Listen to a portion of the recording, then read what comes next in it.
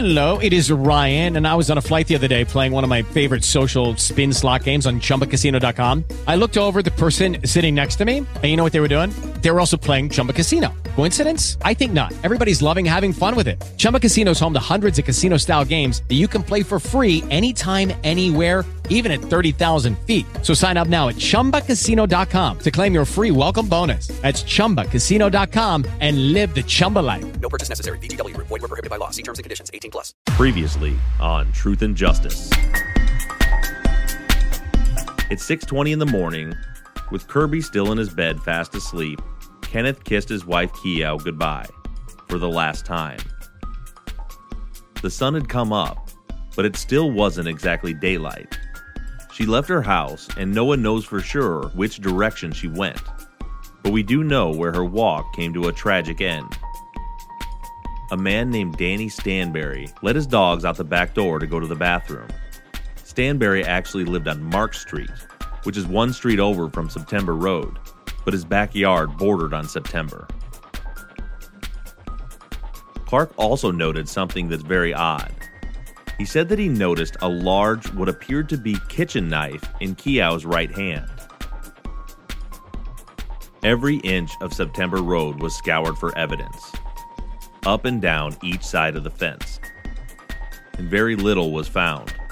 A hair on a fence post, and possibly some blood. And let's not forget about that knife.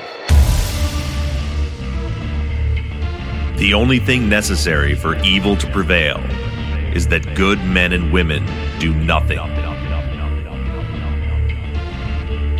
I am simply a mouthpiece for good men and women around the world who want to make a difference.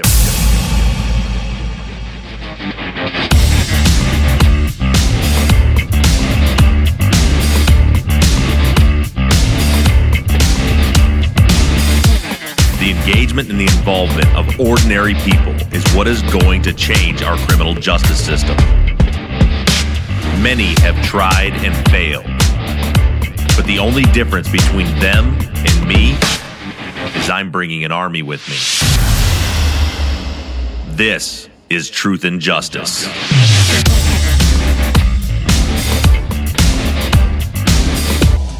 Hello, everybody, and welcome back to Truth and Justice. For all of you that listened to the Friday follow-up episode this week, you're aware that the last few days have been a bit of a struggle here in the office.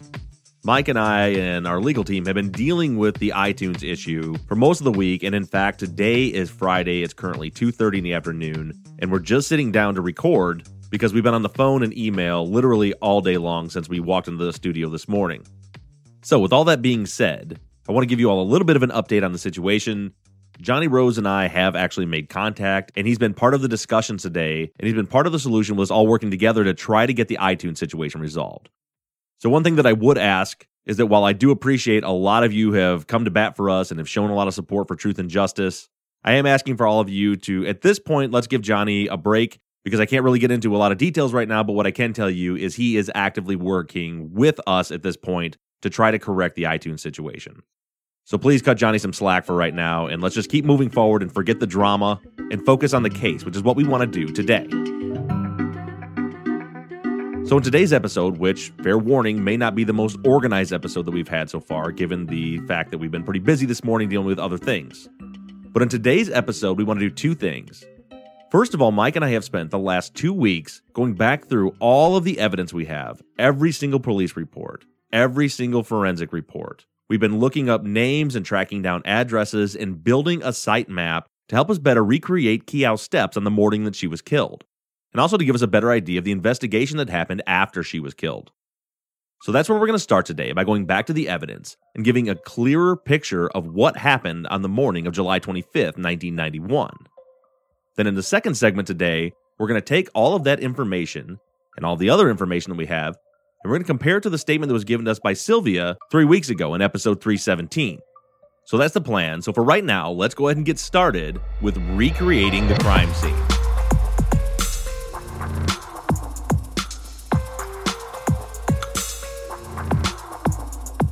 At the end of February this year, just 4 months ago, we told the story of a murder on September. That was episode 301. At that time, I told you the story of the murder of Kiao Gove. given all the information that I had in my possession. Since then, we've gone through 4 months of investigation, we've obtained new documents and talked to many new witnesses, some who are willing to go on the record and some who are not, and we now have the answer to a lot of the questions about the crime scene. And I think that we can pretty close to accurately retrace Kiao's steps on that fateful morning. So let's start off with the beginning of Kiao's morning. The initial contact that we have with Kiao on July 25th, 1991, was about 5:30 in the morning when her husband Kenneth got up to get ready for work. Kenneth has said in multiple statements that when he got up, Kiao was working out on her Nautilus machine. He said they went about their normal routine, and at around 6:10, Kenneth kissed Kiao goodbye for the last time. He arrived at work, which is confirmed by his supervisor at 6:20 a.m. on July 25th. Kenneth has told us that it was Kiao's routine to start a walk right around 7 o'clock in the morning. One question that has loomed over us for many months is which direction was Kiao walking? Now the sad part is, this information has actually been staring us directly in the face the entire time we've been working on this case. It was missed by all of us, or I should say most of us, because there have been a few people on the fan page who have caught on to this that directed me to this report. The police actually did know the entire time which direction Kiao was walking, or at least they had the resources to know. In a report generated by Kyle Royster, he states that on August 1st, 1991, so that's 1 week after the murder, he went to the home of Billy Joe and Cesar Espinoza. Now you've heard this statement before, months ago, but there's something that I think most of us missed in here. The wife, Billy Joe, is the one that stated that around 7:30 in the morning she observed a Hispanic male about 35 years old riding a 10-speed bicycle. But Mr. Espinoza, that's Cesar, stated that he actually observed Kiao walk past his house at 7:20 a.m. But here's the part that we had missed before. He said that she walked past his house towards September at 7:20 a.m. What Cesar has done here is given us a clear direction that Kiao was walking. All we had to do was figure out where Cesar and Billy Joe lived, which through background checks I was able to do. They resided at 9841 Grady Lane. 9841 Grady Lane is the house on the corner of Grady and Apache Lane. That would be directly to the east of Kiao's home. Which means if Cesar Espinoza's statement is correct, on the morning Kiao was murdered, she left her house and made an immediate left, walking down Grady Lane towards September. And as Mr. Espinoza stated, he saw her at 7:20 a.m. Now it's been noted by both Kenneth and some of Kiao's friends that she walked multiple laps around the school every morning. So we know that one of the laps occurred at 7:20 a.m. But I don't believe that this was the first or the last lap. I believe this would be the second lap, the one in the middle, and we have a few pieces of evidence that help to corroborate this. We're next going to move on to Miss Gladys Blandford. Now this piece of the puzzle actually starts with a Mrs. Cornelius Bonner. Mrs. Cornelius Bonner lived at 9711 Grove Oak Street. She told Detective Davidson that her daughter Gladys Blandford had actually seen Kiao on the morning she was killed between 7 and 7:15 a.m. Through background checks, we now know that Gladys Blandford lived at 9906 Mill Valley Lane. Her home would be on the opposite corner to the Espinozas. It was located on the corner of Mill Valley and Apache, on the southeast corner of that intersection. Now, I will get together some kind of a graphic and get it up on the website and out on social media so you guys can walk through this. So hopefully that'll be available to you as you're listening to this episode. So, Gladys Blandford supposedly sees Kiao between 7 and 7:15 a.m. This would be consistent with Kenneth's statement that she usually starts her walk at 7 o'clock in the morning. I believe that Gladys saw Kiao making her first lap around the track. So imagine that she leaves her house at 7 a.m., she turns left. She walks past the intersection of Grady and Apache for the first time around 7:05, 7:10, or at least somewhere between 7 and 7:15 a.m. Now at a brisk pace, it should take Kiao about 15 minutes to make a lap around the track. That's why I say it was likely around 7:05 when she walked past the intersection. So at this point, we have two witnesses that start to give us a bit of a timeline. She leaves her house, she turns left, she passes the intersection of Apache and Grady at 7:05, she continues around the school in a clockwise rotation, and passes back by the same intersection at 7:20 a.m. So that would mean she's now starting her second lap. Now I don't believe that the attack happened after this lap, because we have 4 different witnesses at the high school that all said they saw Kiao walking by at 7:30 a.m. Given her 15-minute lap time and the other witnesses, all the pieces of the puzzle seemed to fit together, with Kiao passing past the high school on her second lap on the southwest corner of the grounds at 7:30 a.m. Now, if all of this information is true, if Gladys Blanford indeed saw her at 7:05, and Cesar Espinoza did see her at 7:20, and the 4 workers at the school saw her at 7:30, that would put her walking back by the intersection of Apache and Grady for the third time, somewhere between 7:35 and 7:40. So what does that tell us? Why is this important? Well, it gives us a little more of a clue into how the attack might have occurred. Again, if all this information is correct, that means that there was between 10 and 15 minutes. That's the maximum window of time from the time that Kiao was attacked until the ambulances arrived on the scene. Because remember, the bell for school rang at 7:50, and according to the school workers' statements, right as the bell was ringing, they saw the ambulances showing up on the crime scene. So in that window of time, you have to subtract for the response time of the EMS, which based on the reports was less than 2 minutes. You have to account for the dispatch time, that would be at least a minute. You have to account for the amount of time that Danny Stanberry was on the phone with 911, and then backtrack to him hearing his dog bark, walking across the street, trying to talk to Kiao, walking back, making the call. When you piece all that together, I think it leaves us a window of opportunity for the actual crime to be less than 5 minutes. And I believe that Kiao's wounds and her condition when EMS arrives on the scene is consistent with that. Remember, she had her lungs, liver, aorta, all punctured by those knife wounds. She was bleeding profusely out of her thigh and her buttocks. With all of those injuries, I don't believe that she could have lived any longer than 3 to 6 minutes before she would be completely brain dead. Given the fact that when Danny Stanberry arrived on the scene, Kiao was still able to track him with her eyes, but she couldn't talk, I don't believe their injuries could have been inflicted more than a minute or two before that. And once the EMS got on the scene, they thought she had enough signs of life that they attempted to treat her. So given all this, let me break down really quickly what we know based on these statements about Kiao's morning. Again, 7 o'clock, she leaves her house. She walks clockwise. She passes the intersection of Grady and Apache around 7:05 in the morning. Now, if this is indeed where she was attacked, and the attacker had already been there, this would be the first time that she's walking past that person or persons.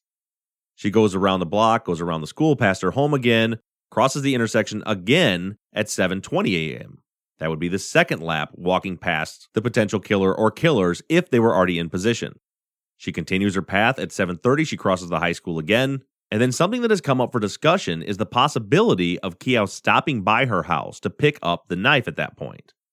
I think this is a viable theory, and it would make sense if she was being harassed on her first 2 laps.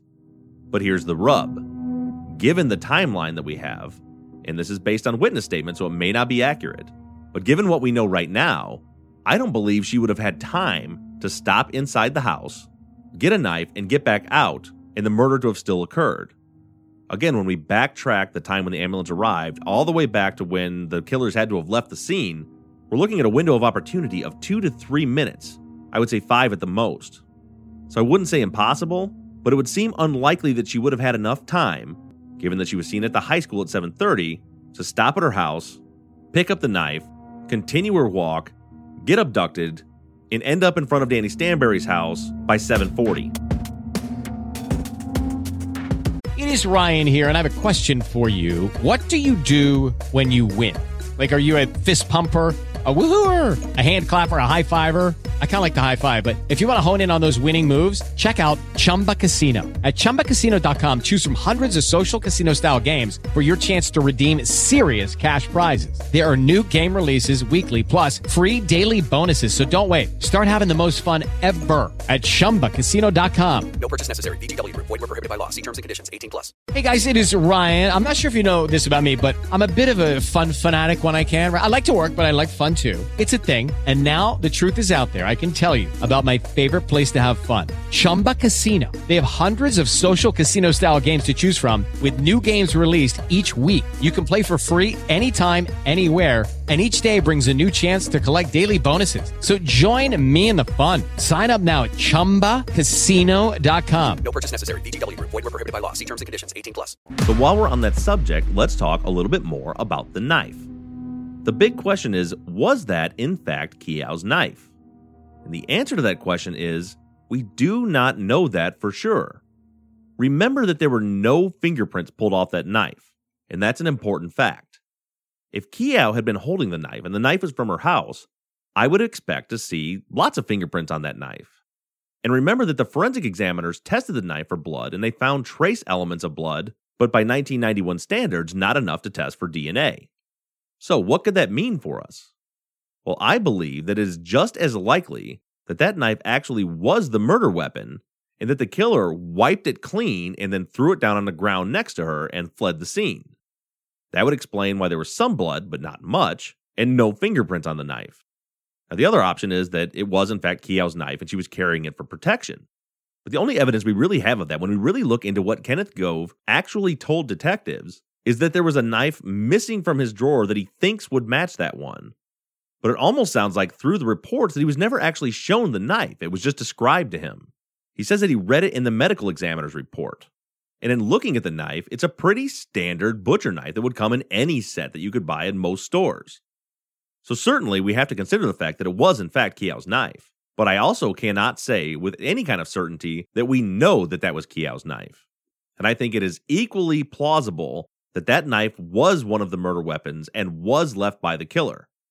Remember, this is a large butcher knife with about an 8-inch blade with one side flat and one side sharpened. The knife itself starts at next to nothing and it becomes as wide as about 1.5 inches near the hilt. Keep in mind, many of the wounds that were inflicted on Kiao were inflicted by a knife that was making a wound that ended up being 1.25 inches to 1.5 inches wide, with one end flat and one end sharpened. This knife does fit that description. Now let's move on to the keys. As much as we're all hesitant to start this debate again, something that may not have occurred to us before, and I didn't really realize until I dug into what the crime scene investigators actually investigated on the crime scene, is the fact that if Judy Gonzalez and Jesse James Swindell are correct, and if the rumors that were heard by Sylvia are correct, that would mean that the initial attack did in fact take place near the intersection of Grady and Apache. Also keep in mind that Jim Clementi's profile indicated that there would be a primary and a secondary crime scene. We've also established the fact that that corner of the school ground is the only place with any type of concealment whatsoever.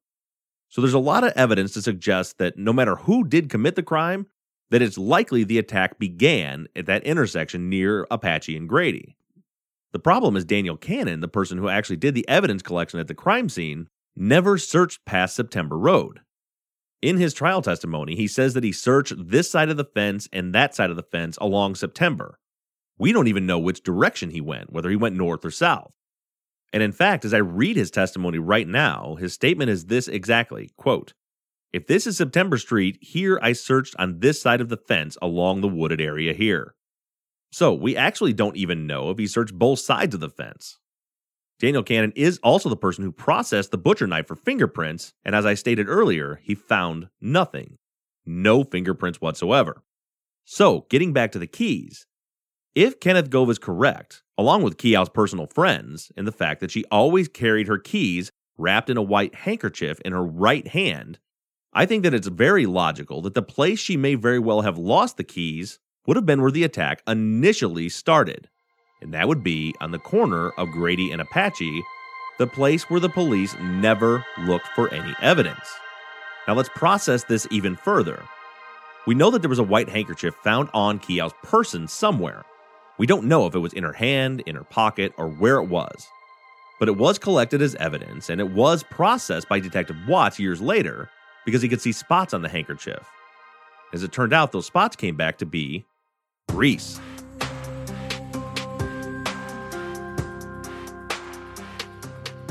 Now let's take that and compare it back to what Kenneth Gove said, which is that her handkerchiefs that she used to carry the keys always had black spots of grease on them from the graphite and the grease on the keys. So we can at least assume that the handkerchief that was on her person was in fact the handkerchief that she used to carry her keys.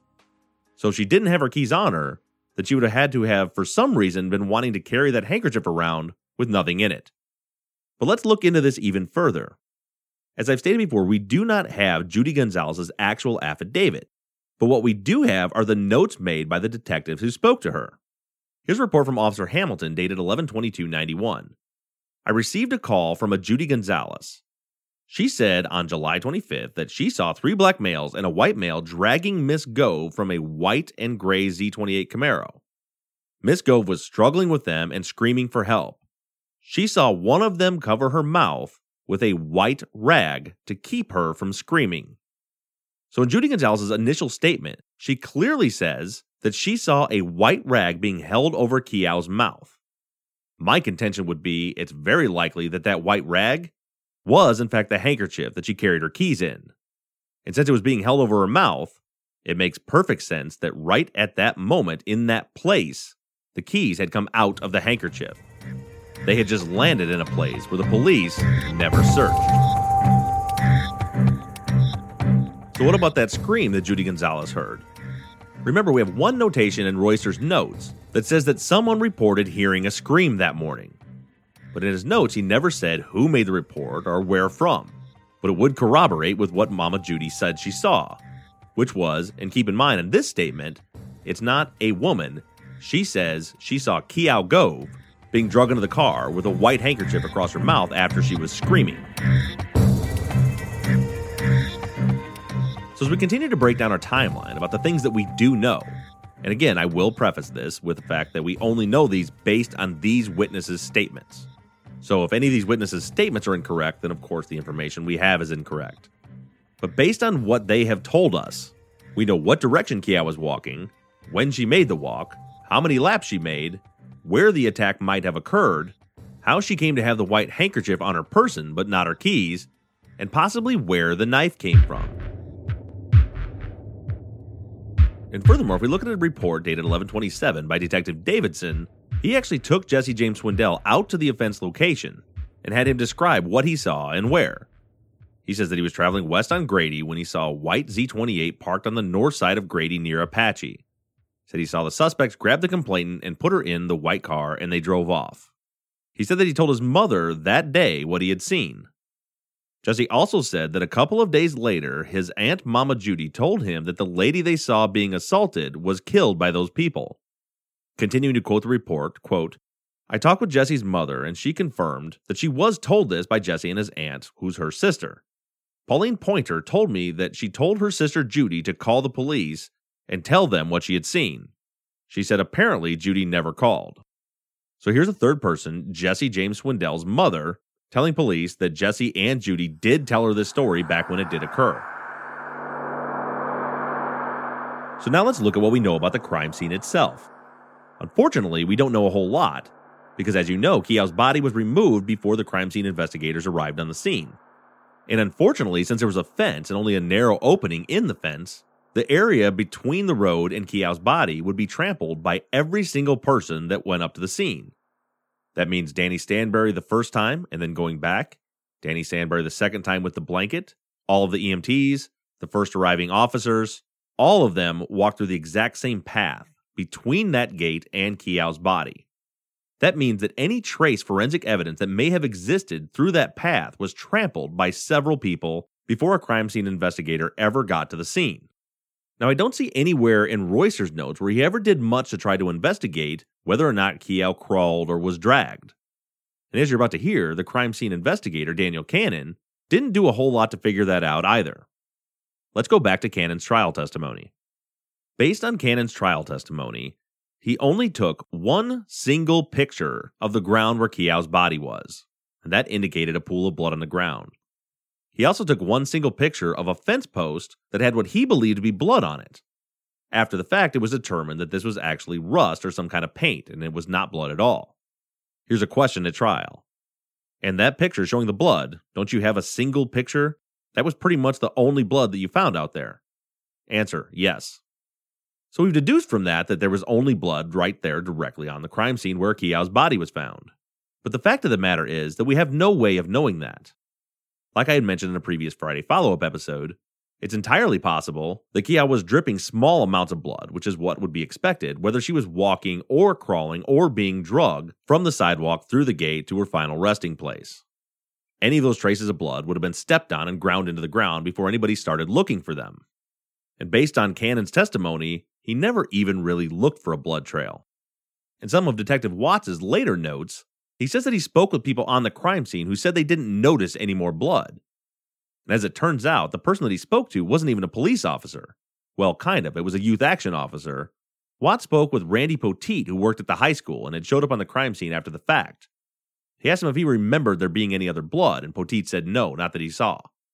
What we do know is that when Watts examined Keow's clothing, he did not find any drops of blood that went down as though she was bleeding while she was standing upright, and there was no blood on her shoes.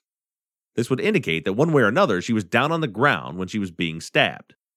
There were no noticeable grass stains on Keow's clothing, but there is a report that says that there were some amounts of foliage found in the clothing, meaning she did pick up some grass, but it didn't stain her clothing, which to me would be an indication that she was not dragged along the ground, but either hit the ground immediately or just crawled along the ground.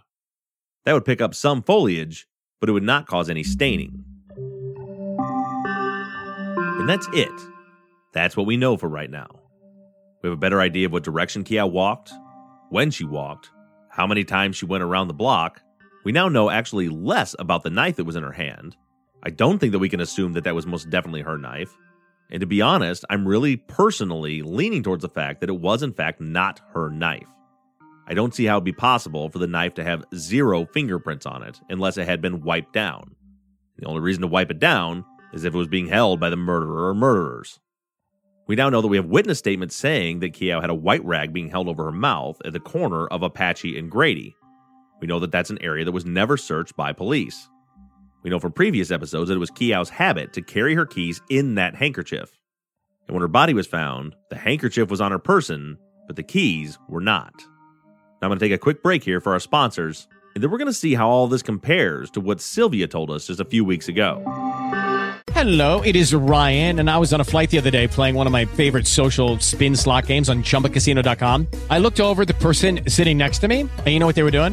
They were also playing Chumba Casino. Coincidence? I think not. Everybody's loving having fun with it. Chumba Casino is home to hundreds of casino-style games that you can play for free anytime, anywhere, even at 30,000 feet. So sign up now at ChumbaCasino.com to claim your free welcome bonus. That's ChumbaCasino.com and live the Chumba life. No purchase necessary. VGW Group. Void where prohibited by law. See terms and conditions. 18+.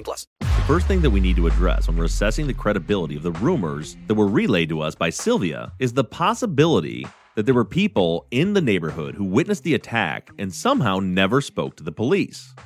Now, I can understand undocumented immigrants' reluctance to speak with police, but certainly the investigating officers would be persistent, or so you would think. So what I'm about to break down for you, and again, check on truthandjusticepod.com, our website, and also check on social media. I should hopefully have this graphic ready before this episode drops. If not, it will be up shortly thereafter, and you can go back and reference it. But what I'm about to do is break down who exactly the police spoke to and who they didn't.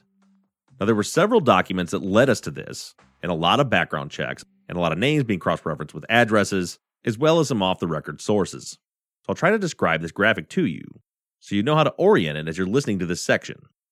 The track around Spruce High School is 1 mile long. So that means the square around Spruce High School is made up of a quarter-mile stretch of Crenshaw Avenue on the west, quarter mile of Grady Lane on the north, quarter mile of September Road on the east side, and a quarter mile of Old Seagoville Road on the south. So if you're looking at that square, Keow's house was at 9717 Grady Lane. That would be on the northwest corner of this square across the street from the high school. So the first thing that I want to address with all of you, just because I found this out and it's interesting information. Remember several episodes back, all the way back to episode 302, I believe, that a Miss Rosie Simmons is the one that directed the police to look into Robert Moffett. Now, she didn't address him by name. She referred to him as the mentally unstable black man that walks around the block waving his arms and talking to himself. Well, interestingly enough, that same Miss Rosie Simmons is actually the mother of Ronnie Blackwell's girlfriend.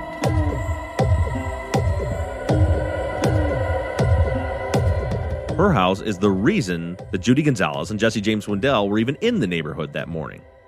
They were looking for Ronnie Blackwell at Miss Simmons' house. Miss Simmons also happens to be Kenneth and Keow's direct neighbor to the west. That's just food for thought. Now, as we continue to fill in the map, on the very southwest corner, on the west side of Crenshaw, is the apartment building where Jesse and Troy Eldridge lived. Now, if we go back up to Keow's house and head to the east, we come to Apache Lane. On the corner of Apache and Grady is Cesar and Billy Joe Espinoza's home. I personally believe that the attack took place within 100 yards of that home on Grady between Apache and September. Regardless of who did it, I believe that's where it happened. Now, all of that is just for a little bit of background information, but the place I want to focus on for the next few minutes when we're addressing Sylvia's statement that all of these undocumented immigrants never spoke to the police is what was going on September Road, or more accurately, on Mark Street, which is the street that runs parallel to September, where all of the houses have backyards that back up to September. Danny Stanberry and his wife Shirley lived at 133 Mark Street. That's just about right smack dab middle of the block, and Keow's body was found directly across from their home. Now, we have a little bit more information as far as where Keow's body was when we go back and look at Daniel Cannon's statements and testimony. He is the one that actually investigated the crime scene, and he stated clearly that Keow's body was directly in front of the fence gate, 15 feet from the gate. So that should clear up a lot of everyone else's misconceptions that were running in and out. He's the one that, after the fact, actually looked and measured as to where the blood spot was. So she's directly across from Daniel Stanberry's backyard, 15 feet inside the fence when Danny finds her. Now, if I'm correct, and the attack did take place on Grady Lane between September and Apache, everyone whose backyard faced September Lane, all the way from 101 Mark Street, all the way down to 133, which would be Stanberry's house, and even a few more houses to the south, if someone was home, they should have been able to witness the crime. But from what we thought, no one did. But what we know now is that no one ever checked.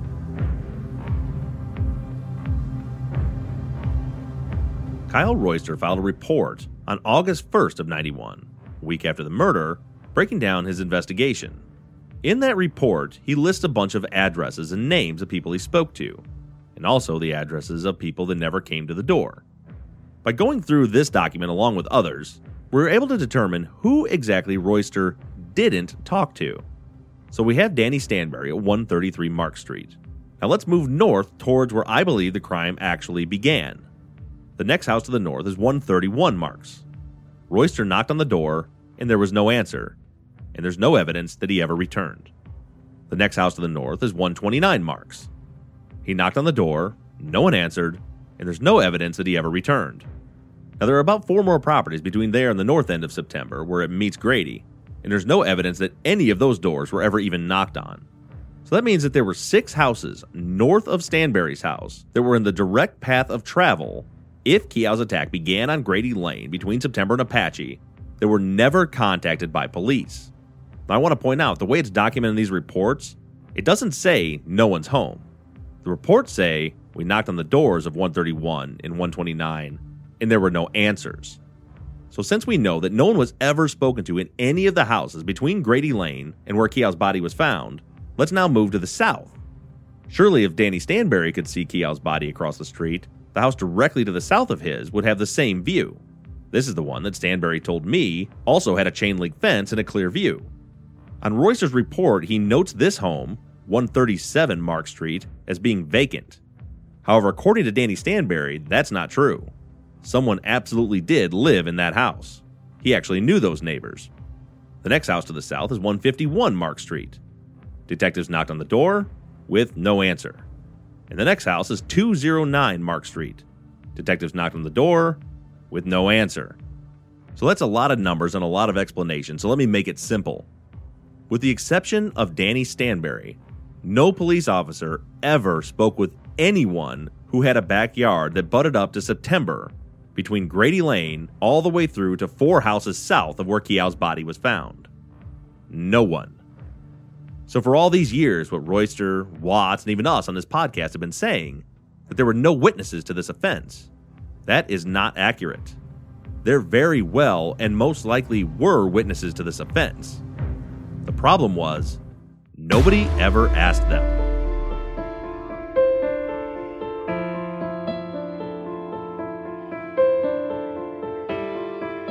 Now, there is a lot more that I want to talk about regarding how Sylvia's statement fits into all the evidence that we have and know. But at this point, to be quite honest with you, it's 4 o'clock in the afternoon on Friday, and we have to get this thing edited. So we're going to go ahead and end this episode here, and we'll discuss it more in the Friday follow-up, and then next week we'll get into it even further. But based on the information that we have so far, with all of these witness statements, and the fact that no one was ever contacted as a witness on September Road, it's starting to sound like Sylvia's statement, at the very least, has a pretty strong basis in reality.